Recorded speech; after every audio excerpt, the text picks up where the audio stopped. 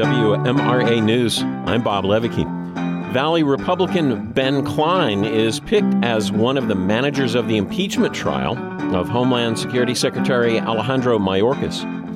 Virginia's fire restrictions go into effect. And in the General Assembly, a Republican effort to restrict children's access to TikTok is defeated. But police and sheriffs might soon have new regulations about license plate readers. This is the WMRA Daily for Thursday, February 15th.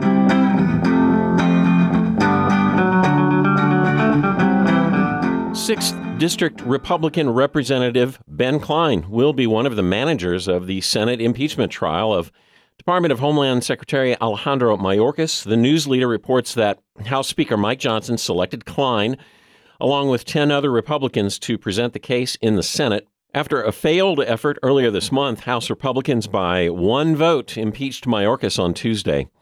He is the first cabinet secretary to be impeached in nearly 150 years. It is highly unlikely Mayorkas will be convicted in the Democrat-controlled Senate.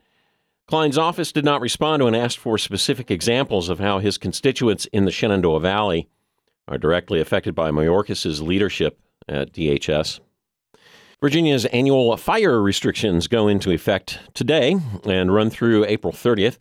The Virginia Mercury reports the restrictions forbid open-air fires earlier than 4 p.m. near dry grass or woods. In certain situations, fires are permitted if they are confined to stone or metal containers. Commercial vineyards and orchards are not restricted by the law. During last year's fall fire season, thousands of acres were engulfed by at least 5 distinct fires across Virginia. Now on to the General Assembly. Governor Glenn Youngkin will soon be considering hundreds of bills that a Democrat-controlled House and Senate will send him. Virginia Public Radio's Michael Pope has this preview. Many of the bills making their way through the House and Senate right now were approved on a party line vote, especially bills on reducing gun violence, protecting abortion rights, or reforming the criminal justice system. Here's Senate Republican leader Ryan McDougal. Some of them will be amended, some of them will not, and then the governor will look at each one carefully. Certainly there are some that I don't think are good policy, and I hope the governor does veto, but there's some that I hope as they work through the process, we can continue to work on and come up with a consensus solution that Republicans and Democrats could support. Senate Democratic leader Scott Survell says it would be a mistake for the governor to veto any bill that arrives on his desk with a party line vote. If the governor were to be that partisan in his veto strategy, that would be a pretty clear declaration of war on us, so I hope he doesn't do that.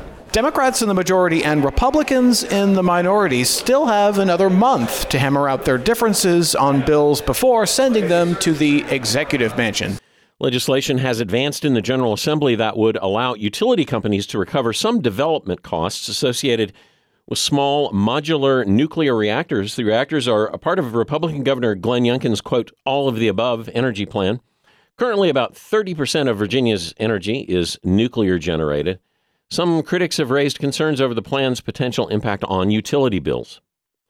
A Republican legislative effort to prevent Virginia children from using the popular video sharing app TikTok died this week in the Democrat-controlled legislature.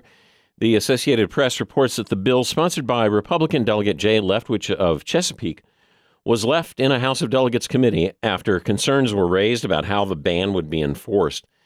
Lawmakers also questioned whether singling out just one company was the right approach at a time of broad and rising concern from parents and lawmakers about the effect of social media on youth.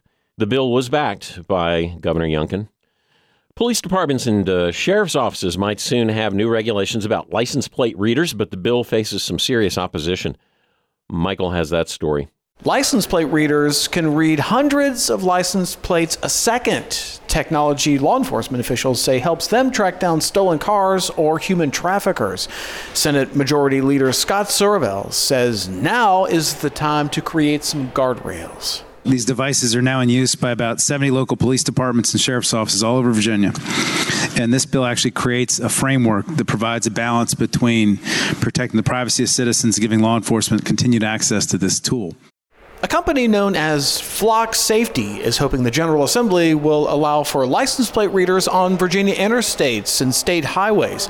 Senator LaCherice Aird is a Democrat from Petersburg who voted no. You can vote for this legislation and do Flock's bidding for a national mass surveillance network. That's what they want.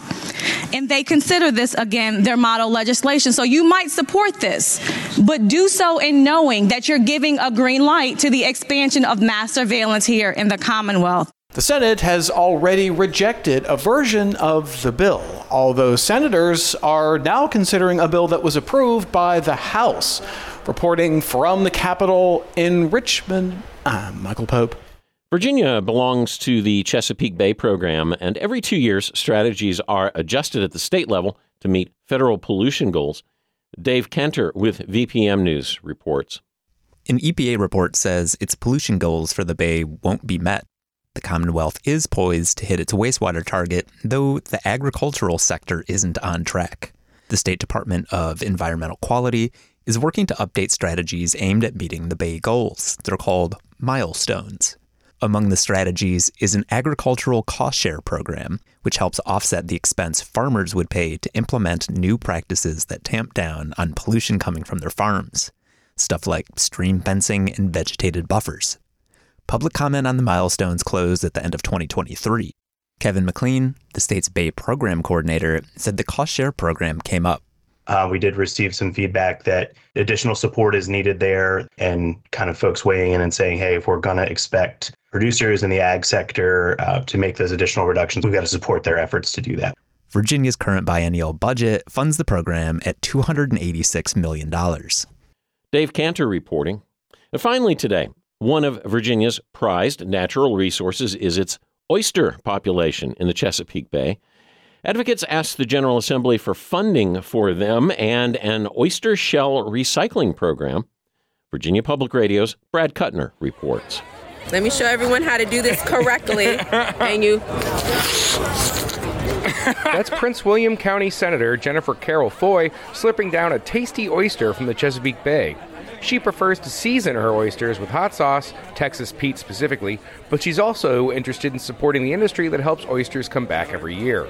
Tanner Council is with the Chesapeake Bay Foundation. He's asking legislators for about $150,000 to support an oyster shell recycling program. The money would go to businesses and farms to help them, and I quote, get that shell. There's a common misconception. It's like, well, we're trying to save the oysters, so we're supposed to be eating them too. Yes.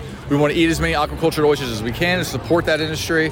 Then we take those shells and we put them back into the water for restoration purposes. It's this shell cycle. Council said oysters prefer clean shells to grow on, making the husks of their eaten brethren the perfect candidates. As for Foy, she said she'll do her part to support an increasingly important business in the Commonwealth. The Senate should play a role in protecting all our fishermen and everyone who's out there making a living for themselves and their families, and making sure we get some great seafood to the plates of all Virginians and across this country. Council was feeling good about their budgetary ask. As for the oysters, I think we all share Foy's belief. Like to slurp, it's really good. From the Capitol, I'm Brad Kuttner. For WMRA News, I'm Bob Levicki. Thanks for listening, and I hope you enjoy your Thursday.